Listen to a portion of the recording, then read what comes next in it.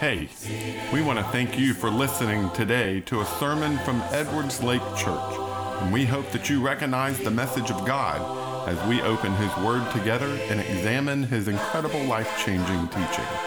We pray that this message will challenge you, motivate you, or touch you in some way. Let's open the Bible together.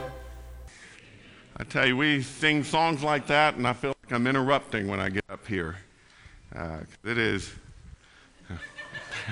There you go. I'm not the only one. That's good to know. Turn to Acts chapter 17. Acts chapter 17. We're going to continue on in our series, try to finish up the second missionary journey this evening as we typically call it, and try to make sure that we learn some lessons along the way as we look at Paul and Silas and the things that they accomplished on this second missionary journey. They started the journey with a lot of hiccups and hurdles and difficulties. They immediately ran into opposition. Paul wanted to go one direction and the Spirit of God prevented him. Paul wanted to go a different direction and the Spirit of Christ prevented him. He receives a vision to come to Macedonia. He has a very seemingly limited amount of success in Macedonia. It just seems like there's been a lot of difficulties along the way for Paul, for the things that he is trying to accomplish on God's behalf. And so the journey itself has not been one to write home about. Honestly, Paul was a modern preacher going about teaching and was supported by different churches and doing the typical, well, let me write a letter monthly to the church in order to let them know. We'd probably read the letter and go, oh, is this the guy we want to be sending money to? Because he doesn't seem to be getting anything done. I mean, it seems that way. It seems as if the challenges he's having are challenges he is not yet able to overcome. And I would imagine he's distressed, he's discouraged, and there are difficulties going along. But Paul does have his habit, he has his way of doing things, and we see that from the very beginning of chapter 17. You turn there, Acts chapter 17, I'll read the first few verses there. After they passed through Amphipolis and Apollonia, they came to Thessalonica, where there was a Jewish synagogue, which that little detail there, the way that's worded, makes greater weight to the fact that there wasn't one in Philippi. Where there was a Jewish synagogue. As usual, Paul went into the synagogue and on 3 Sabbath days reasoned with them from the Scriptures, explaining and proving that it was necessary for the Messiah to suffer and rise from the dead. This Jesus I am proclaimed to you is the Messiah. You know, we're told kind of his modus operandi. Like this is his way of doing it. He goes into a town, he finds the synagogue, and there he teaches. And he takes their scriptures, he takes their understanding of who the Messiah was, and he goes through, and it seems he systematically proves to them from scriptures that Jesus is the Messiah they've been expecting. And that works in some places, and it doesn't work in other places. And here he has some success. It says there, verse 4, some of them were persuaded.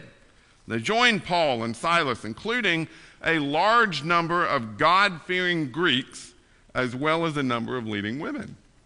So he has some success here as he goes into Thessalonica. It seems that things are going to go well. This is one of the first real glimpses of hope that you have in this missionary journey until you get to the next verse. Because immediately Paul starts running into trouble. Some of the Jews there start stirring things up. It says there in verse 5, they do it because of jealousy. They don't like that Paul is coming into their town, meeting with their people, and convincing them of things that he believes and not things that they believe. And so there becomes an opposition here. We're not going to deal with this. We're going to make sure that we get Paul out of here. We don't like what he is trying to do. So it says They form a mob and they start a riot in the city. Now again, if you're in my Luke class this morning, those kind of details are important. Because those kind of details let you know who's responsible for the riot in the city. The Jews, not Paul. And that's important. That's what needs to be understood as you go through this story. They started a riot in the city. They attacked Jason's house. They didn't find who they were looking for, so they attacked Jason instead. They bring Jason toward the magistrate and they say, he's causing trouble. He's stirring up things. He is acting in ways that are contrary to Caesar's decree. Now, I find it interesting that there's really no details here. And they're preaching another king. Who's their king? Jesus, who is not here. How can you preach a king when the king is no longer on earth? Well, that's not going to be threatening to the Roman people. But that's where they're going with this. They're trying to accuse, at this point, Jason. But Jason and all the men who came into town stirring up trouble, they're trying to accuse them of treason. They are acting contrary to the Roman law. We need to stop them. We need to get rid of them. We will do whatever we got to do to get them out of our town. So, par for the course, right? This is what Paul has continued to face everywhere he goes. And notice, the opposition he faces is not Roman opposition. It's not opposition from government or from leaders or from soldiers. It's just inevitably, in every place, opposition by the Jews. They are jealous. They don't like this subset of Judaism rising up and claiming that there's a Messiah. Because if there's a Messiah, then the current governing body of Jews no longer plays a role. They don't matter anymore. If there's a Messiah and he sits on the throne of the Jewish people, we don't need Jewish rulers anymore. We have the Jewish ruler. And so Paul and Silas get sent away by night, and it takes us to this very famous passage that we know about the Bereans, that the Bereans were a very noble-minded people because they were willing to compare the new teaching that Paul and Silas were there teaching, and they would compare it to the Scriptures. They weren't ones who were just going to follow whatever Paul said, hook, line, and sinker. Making sure I had that expression. I'm having to go through my fishing paraphernalia. They weren't going to just accept it. They weren't going to just blindly follow. They were going to compare and make sure that what Paul and Silas were teaching actually matched up with what they knew the Scriptures to teach. And I find that amazing. Paul is an apostle. You don't get much more authoritative in the church than an apostle. Yet Paul and Luke here commend these Christians for not just accepting what the apostle said, but comparing it to what they knew was true. That's good. That's what we should do. That's absolutely what we should do for people, preachers who make mistakes all the time. We should be noble-minded like them. It goes on to say here that consequently many of them believed, including a number of prominent Greek women as well as men. It's interesting on this particular missionary journey how many times women have been specifically mentioned as responding to the gospel. The very first convert we have in Philippi in Macedonia is what? Lydia, a woman. You get to Thessalonica, who is the predominant amount of people, or a group of people who responded to the gospel? Women. Now we get over to Berea, women. I don't know necessarily what the significance of that is, other than to say this. In the church, for some reason, we have a sentiment that women aren't as important. And that's just not true. I mean, here, the Bible goes out of the way to point out the fact that it is the women who are willing to come and believe and to follow and to support and to be ones who are teaching and ones who are taking care of the needs. It is interesting as you continue on in the second missionary journey, women continue to play an important role. For lack of better example, when you get over to, let me point it out to you so I'm not just telling you. You get over to chapter 18 at the end, and you notice down in verse 26, this is telling the story of Apollos, which we'll deal with in a couple of weeks. But I want to point this out. Verse 26, he began speaking boldly in the synagogue after Priscilla and Aquila heard him. They took him aside and explained the way of God to him more accurately. It is significant, particularly in Greek, that word order often dealt with the concept of importance. You would put the most important thing first. And it is interesting here that it lists the wife before it lists the husband. Now, I'm not saying the wife usurped authority. I'm not saying any of that kind of stuff. I see no reason to think that anything wrong happened here. But the idea that Priscilla is listed before Aquila, the wife is listed before the husband, is significant, especially on the tail end of the women believed, the women believed, the women believed. And so there seems to be an importance being placed here by Luke on the women. I say all of that to say all of us have roles to play in God's kingdom. All of us.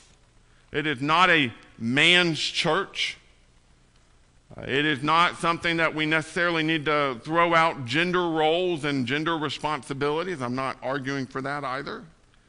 But I want us to recognize that even in Scripture, it makes a big deal out of women and their role in becoming believers and their role in teaching others and their role in responding to the gospel.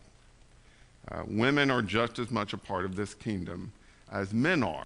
And that was particularly significant in this culture in which this book was written. The Jews from Thessalonica decide they haven't caused enough trouble, so they travel down to Berea and cause trouble there too. They want to make sure that they're stirring things up and making Paul get as far away as possible. So at this point, Paul and Silas get taken, I think maybe just Paul. It says there, verse 10, as soon as it was night, the brothers and sisters sent Paul and Silas away. And nope, that was what happened in Thessalonica. Then you get down to verse 15. Those who escorted Paul brought him as far as Athens, and after receiving instructions for Silas and Timothy to come to him as quickly as possible, they departed. And so Paul is taken away from the danger, and he is escorted away from Berea all the way down to Athens. And it seems that Silas and Timothy stay there for a little bit, but they quickly follow. So Paul gets over to Athens, and he's alone. But that doesn't stop him from working. He's still going to get out there. He's still going to teach. He's still going to be walking around the marketplace. He's still looking for opportunity to share the gospel with people. And it says, while he was waiting for them in Athens, he was deeply distressed when he saw that the city was so full of idols. So he reasoned in the synagogue with the Jews and with those who worship God, as well as in the marketplace every day with those who happened to be there. He didn't pause. He didn't say, well, I got to wait till my team gets here. I got to wait till Silas is here to back me up. He gets busy. He gets down to Athens, and he notices the culture and the environment in which he needs to do work, and he gets to work. That rampant idolatry is a problem. So he goes to the synagogues where there are God believers, and he talks with them about Jesus the Messiah. But he's being heard so much that they decide to bring him to the Areopagus so that he can teach the Gentiles. They want to hear about this Messiah, this Jesus that he's talking about. They want to hear the story and the fulfillment of prophecy and how it all works together and why they should believe the things that it says here that they should believe. So he gives what I consider to be the greatest apologetic sermon in all of Scripture. And it is worth us taking a few moments to read. If you're not there already, Acts chapter 17, I want to start reading in verse 22. Acts 17, verse 22. Paul stood in the middle of the Areopagus and said, "People of Athens, I see that you are extremely religious in every aspect. For as I was passing through and observing the objects of your worship, I even found an altar on which was inscribed to an unknown God. Therefore, what you worship in ignorance, I proclaim to you. The God who made the world and everything in it, he is Lord of heavens and earth. He does not live in shrines made by hand, neither is he served by human hands as though he needed anything, since he himself gives everyone life and breath and all things. From one man he has made every nationality to live over the whole earth and has determined their appointed times and the boundaries of where they live. He did this so that they might seek God, and perhaps they might reach out and find him, though he is not far from each one of us. For in him we live, we move, we have our being, as even some of your own poets have said, for we are his offspring. Since then we are God's offspring, we shouldn't think that the divine nature is like gold or silver or stone, an image fashioned by human art or imagination. Therefore, having overlooked the times of ignorance, God now commands all people everywhere to repent, because he has set a day when he is going to judge the world in righteousness by the man he has appointed. He has provided proof of this to everyone by raising him from the dead." Now, what makes this sermon so appropriate, so interesting, so just a masterpiece of preaching is that he has several different tactics in the way that he does this. One is he meets them where they are. He knows what they believe before he gets started. He knows they have worshiped this to an unknown God. He knows that they have confusion and recognition that they don't yet understand everything, and that's where he begins. He kind of says, you know what, let me fill in the gaps for you. Let me help you understand what you don't yet understand. He uses the term ignorance in there, and we use that term as an insult. I don't think he's insulting them by saying that. He's saying you've got a gap in your knowledge that you're admitting you have because you have an idol entitled the God we don't know anything about. Okay? Let me tell you about the God you don't know anything about. Tactic 2. He takes what they don't know to eliminate what they do know. Here's what I mean. They had gods who were creators. They had gods who were in control of nationalities, gods who were in control of nature and the world around them. They had gods that were individual gods, different gods that were responsible for different things that Paul talks about. What he says is, no, the unknown God, the one you don't know anything about, he's the one who did all of that stuff. He took care of all of those needs. He's powerful enough as God to be sufficient to be the creator of everything, the sustainer of everything, the provider of everything, the one who accomplished all of these things. That's the one God you don't know about. So by doing that, what he has done is he has eliminated the need for all the individual gods in preference to the one God who can do it all. Do you see how he did that? Okay? Tactic 3. Then he takes them a step further and okay. So if we've got a God you don't know about, that's where we'll start. We've got a God who can do all the things that you think you need a bunch of gods for. No, there's one God who can do all of that. And that God doesn't need you. You need him.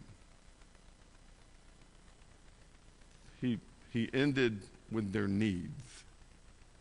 He ended with, as you call in business term, a call to action. He ended with, hey, if you believe what I'm telling you, and the support of what I'm telling you is, he gets at the very end, the resurrection. But if you believe in what I'm telling you, that there is this unknown God who could do all of these things, and that God doesn't need you. He doesn't need shrines. He doesn't need some form fashioned by man out of gold and silver and stone. He doesn't need all the things that you do for these gods. He doesn't need your little token gifts. He doesn't need you to bring food to his temple every day. He is completely not in need of you at all. Well, that was unique among Greek and Roman gods. There was an understanding in Greek and Roman mythology that if the humans did not give homage or credence, if they stopped believing in a particular god, then that god would cease to exist. And there's some truth to that. When something doesn't actually exist, but then nobody believes that it exists, then it no longer exists. Like, that makes sense, but that was part of their theology, part of their mythology, is that the gods needed people to give them credit, to give them homage, to give them praise. Well, Paul says this God doesn't. He is sufficient without you. He has put you where you need to be, not you where he needs you. And that was entirely different. That was something that was foreign to them, that there could be a God who didn't need them, a God who was so sufficient God that we didn't make a difference. And so he said, if you want that kind of God, all you got to do is repent. Just come to him. Let him know you want to serve him. And by the way, if you need evidence, look at the resurrection. He gave them a verifiable historical event that had eyewitnesses that they could go and if they really wanted to know this God, they could verify that this God truly existed, because there were people alive who were witnesses of that. And so he gave them everything he needed to give them a reason to believe. See, what we do wrong oftentimes when it comes to defending our faith is that we spend all of our time talking about the evidence. So we would spend all our time talking about the last sentence of this sermon. Or we spend a lot of time just combating. Well, what you're saying is wrong. What you're saying is wrong. What you're saying is wrong. And Paul doesn't do that. Paul meets them where they are. He combats, and not in a combative way. He basically says, let me help you see why this God is greater than any of the gods that you're worshiping. And then he moves into, so here, if you really want to know a God that is that powerful, that is that self-sufficient, that is that good, then you need to repent. And here's how you can know it's true, a little bit of evidence. It's a masterpiece that we need to learn from, and how we can go and help people understand. We need to help them we need to meet them where they are. We need to give them motivation. We need to give them what they need to do, and we need to give them the evidence to believe it. Simple enough. Probably should have put all that on the screen, but it was more fun to talk it through. So that is a beautiful display of the way he would go out and he would teach the truth of the Messiah. And that was, I think, a very different way than what he would have done in the synagogue. In the synagogue, he would have taken their scriptures and explained to them how Jesus was the fulfillment of the prophecies that they knew, that they understood, the prophecies that came from God himself. Well, that is more of a, hey, you already believe in the one true God. Let me give you the reason why you should believe in his Son as the Messiah. But for the Greeks, they didn't have the scriptures. They didn't have all those other things. They had no background in this religion and this idea, even this concept of who God is. So he has to start way before that. And so he does. And it produces mixed reactions. As you look at the end of that little section there, it says, When they heard about the resurrection of the dead, some began to ridicule. But others said, we'd like to hear from you about this again. Different people had different responses. Now, what's interesting to me is Paul's response. Paul left their presence. He left. And here's why I think that is. You know, if I, as a modern preacher, were to go and deliver a sermon to a group of non-believers, and their response was, hey, can you come back next week? That was fascinating. I'm not sure I'm entirely on board with you yet, but my friend over here absolutely thinks you're right on track. But we really want to hear more about this. Can you come back next week and share some more with us? What do you think I would do? Man, my schedule would be cleared for next week. Like, I would be thrilled about that. Paul doesn't. Why? He already gave them the evidence they needed to believe. He already gave it to them. I mean, what's he going to do more than what he's done? Bring some eyewitnesses with him of Jesus having resurrected? Make a telephone call to Jerusalem. Hey, Peter, we need you over in Athens, like tomorrow. Like, we need you here. No. He gave them what they needed. If they wanted to believe in Jesus, they had what they needed to know to believe in Jesus. If they wanted to follow after Yahweh, they had the evidence in hand, in place, verifiable as to whether they should believe in Yahweh. You already gave them what they needed. So he moves on. And I think there's some truth to, or maybe some weight thing.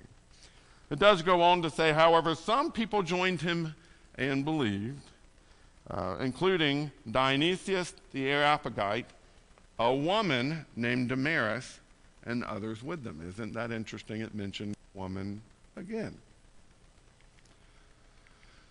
You get into chapter 18, and you got Paul meeting some friends, Aquila and Priscilla. At this point, it lists husband, then wife. So, again, maybe I make too much of that when it gets over to the end of chapter 18. It lists Priscilla first. But he meets Aquila and Priscilla, and we know that they share a common way of making money. They are tent makers, just like Paul is a tent maker. They seem to be displaced. Their home is actually in Rome.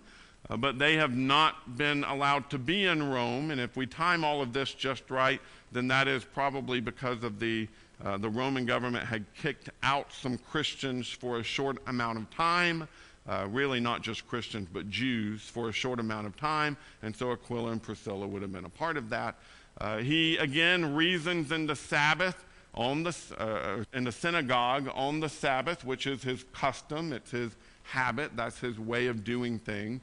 And Paul is again rejected by the Jews and moves on to teach the Corinthians. Again and again and again, he has faced rejection after rejection after rejection. Many of the Jews do not accept, including Crispus. You look through the story here, you've got the same thing. Crispus, the leader of the synagogue, is mentioned here as being one, they do believe. Crispus is one who decides that he believes in the Lord along with his whole household. Many of the Corinthians do respond to the truth when they hear what Paul has to say. Paul ends up staying here for a year and a half, which is a long time to stay in one particular spot. It says many of the Corinthians, when they heard, they believed and were baptized there in verse 8. So finally, you've got Paul hitting a place where he's having some success. He hits a place where things go well, and he camps there for a while. He stays there for about a year and a half. But then Paul ends up facing some opposition again. He is brought before Gallio, who is the proconsul, and he is called to defend himself. When Paul's about to open his mouth, it says, and I love this, Gallio says, if it were a matter of wrongdoing, or if there was a matter of a serious crime, then I'd put up with this. But if these are questions about words, names, or matters of your own law, see to it yourself. I refuse to be a judge in such things. So he kicks him out. I love that. Now again, if you're looking at this from the perspective of what we talked about in our Bible class this morning, the idea that Gallio threw out the concerns about matters of the Jewish faith, does that not help support the idea that maybe Caesar should do the same thing? Because what Paul is dealing with is he's just being brought before Caesar about issues of the Jewish faith that have offended the Jewish people. And so it just gives more evidence. It's kind of like citing court cases. If you're a lawyer trying a case and you cite other court cases where it's gone in the direction you want it to go in, it gives you greater weight in the defense that you're making over the issue. So Paul ends up heading down to Ephesus. There he taught in the synagogue. He debates the Jews. Many wanted to hear more. He does plan to come back and teach there again, but he goes back to Jerusalem and then heads back to Antioch. So a couple of lessons for you. One is this. If we're following the path that Paul takes, notice in every place he goes, and it really stands out in this part of this second missionary journey, when he goes into a new town, he starts in the synagogue. He starts with people with whom he has God in common. And even when he is speaking to the Gentiles, what's the first thing he starts with? Well, here's an understanding that we have in common. There's a God you don't know. Let me tell you about him. We tend to, unfortunately, start with the differences. That's where our first conversation comes. You know what? I know y'all worship with instruments and we don't. Let's have a conversation about that.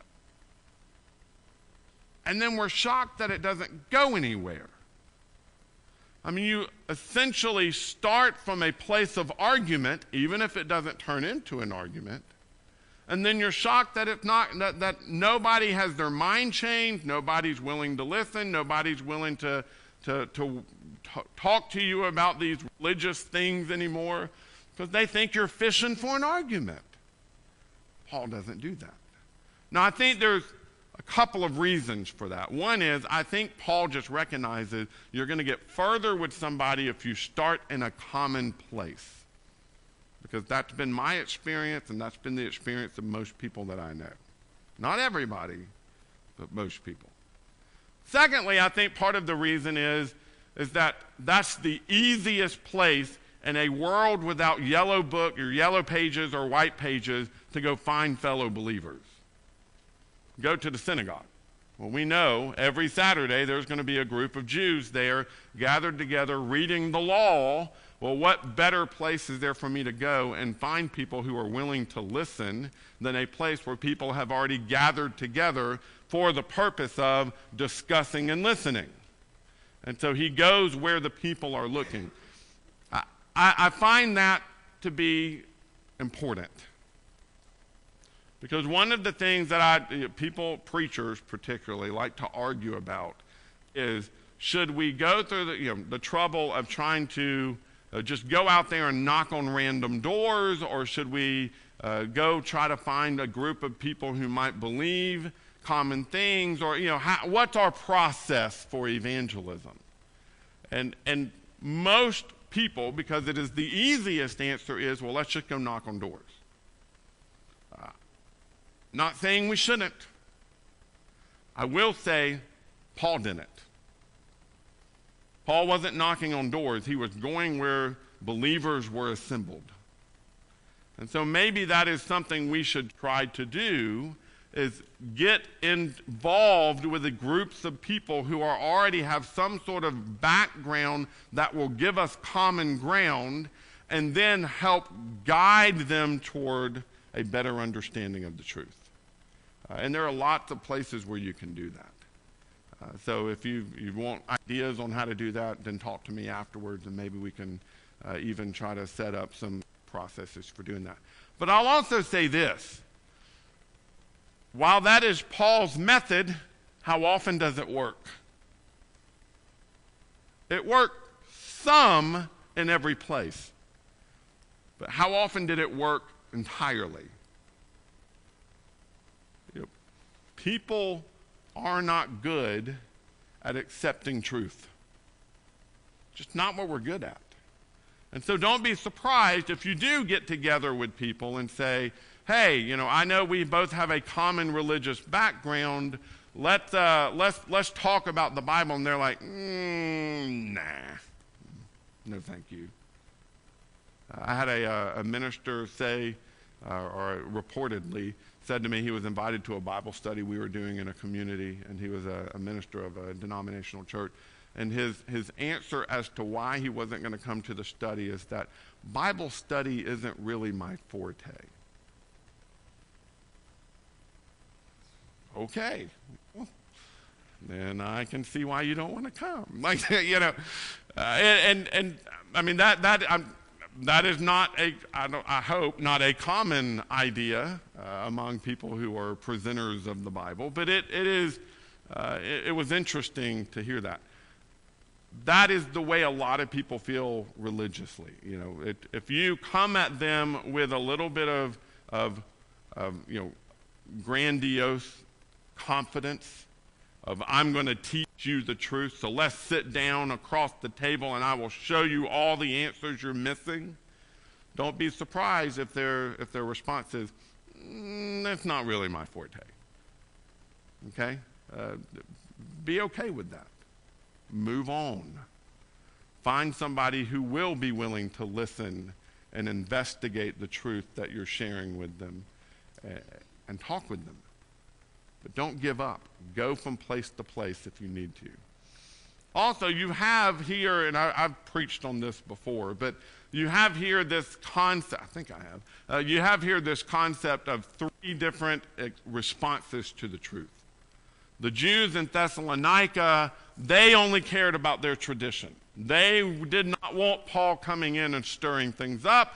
They did not want Paul to heap up a following after Jesus. They were jealous in the way people were responding, and so they were more concerned about their holding on to their way of life than they were about truth.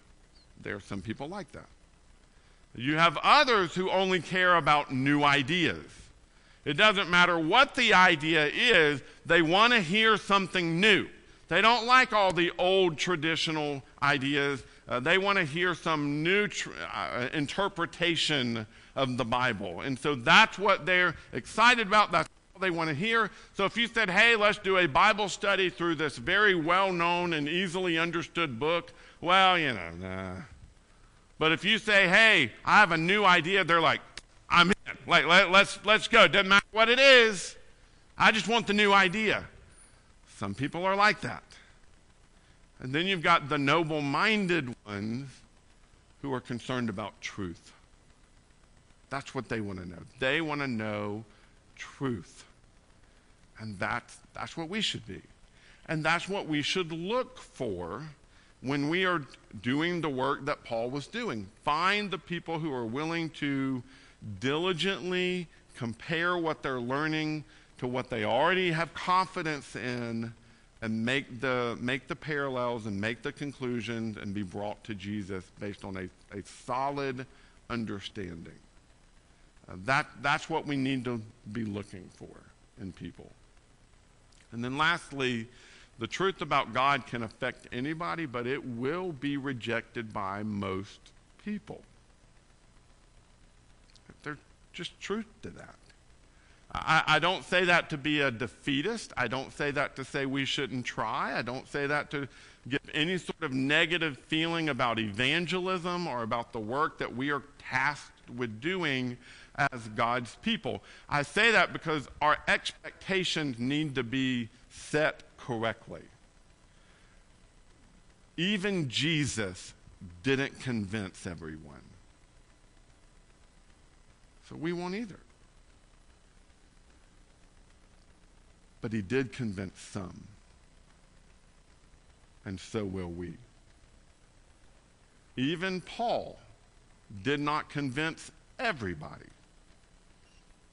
but he did convince some. And so we need to be the kind of people who will be willing to go from town to town, or from place to place, or from Bible study to Bible study, or from friend to friend, and be willing to have the conversations as we look for those noble-minded Bereans among our circle of influence. We've got to look for them. Find people who are willing to listen. We've got to be willing to go the extra mile to present the truth in a way that they will be willing to hear it if we can. Okay? And I am not a fan, personally, of a set of studies, a curriculum that you lead people through in order to convince them expertly of what they need to believe. Because I find people fall away from that method just as often as they respond to it. I am very much a believer in meet people where they are and talk about Bible things that matter. It's what we all need to be doing. And it's something we're all capable of doing. There's not a single one of us in here who is incapable of sitting across the table at a Panera Bread and having a Bible discussion with somebody. I'm not saying be a masterful teacher. You don't have to be. You have to be a friend who loves their soul more than you love their friendship. That's all you got to be. If you can be that, if you can care more about their soul than you do about your earthly relationship, then you can have a conversation that can change their life. And better yet, change their eternity.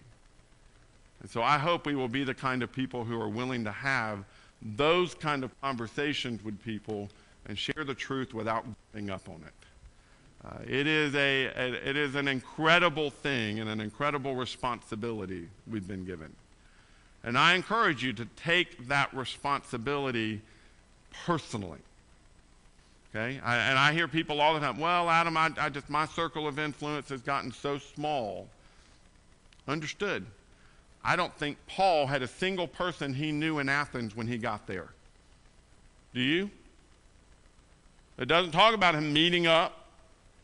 It doesn't talk about him finding his that buddy that he grew up with in elementary school or any of that kind of stuff. I mean, he went there and he looked around and saw a need and started having conversations. We can do that. That's nerve-wracking. It is frustrating. It is angering sometimes. It is absolutely an adrenaline rush to do it because you never know what's going to happen next. But I tell you, if we were willing to talk about Jesus the way we talk about the other things that we are passionate about, we'd find a way to have those conversations. And so I encourage you to be willing to do that. Paul's example is just so great because it helps us to understand that all of us, any of us, can do this if we're willing to put our hands and our minds to the task. So I look around the room and I see workers. I see people who are capable. I see Bible students. I'm going to be honest. My wife and I were talking about this on the way home today, not about this particularly, but she made the comment of, this is a Bible studying church. We are. We've been involved in several different groups over the years, and I have never yet been involved in a congregation full of people who love the Word of God and study the Word of God as diligently and successfully as this group. So I commend you for that. But let me also meet you where you are and take you the next step. Take that knowledge and use it. Use it. Start a study in your home. Invite your neighbors. You know what? Might be that none of them come, but at least you tried. And you can try again 6 months later. Invite friends over, not for a bait and switch. Tell them what they're coming for. Don't. I'm going to feed you supper. And well, while we have you here, don't do that thing. Oh, that's the worst. Don't do that thing. Have them over with the intention of I want to share with you what I love so much about the gospel. I just want to share that with you. And you know what? They might say no. They might say yes. You know what happens if you never ask, though? You never get that opportunity. Paul went into every town he went into looking for opportunities. And I want you to take that grain of truth with you as you leave tonight. Paul looked for the opportunities. Shouldn't we? Because I guarantee you God will put them in your path because it is his will for people to know. If you're not a child of God, I want to encourage you to become one tonight. Put on Christ in baptism. Have your sins washed away. If you are a child of God, I want to encourage you to let's put our hands to the task of making an eternal difference in the lives of everyone around us. It's a great and wonderful thing he's asked us to do. Let's do it together. If you need the invitation to get your life right, please come forward as we stand and sing. Hosanna, you're my King. Thanks for listening and studying God's Word with us. We want to help you draw closer to Jesus as your Lord. If you feel some need as a result of today's message, whether that be a need to seek God's salvation, or you are just in the need of prayers, please reach out to us. You can find out more about us, including contact information, at edwardslakechurch.org. If you want to continue to open God's Word with us, please check out other sermons on our podcast, or come visit with us at Edwards Lake Church anytime you can. Thanks again, and we pray God's blessings for you.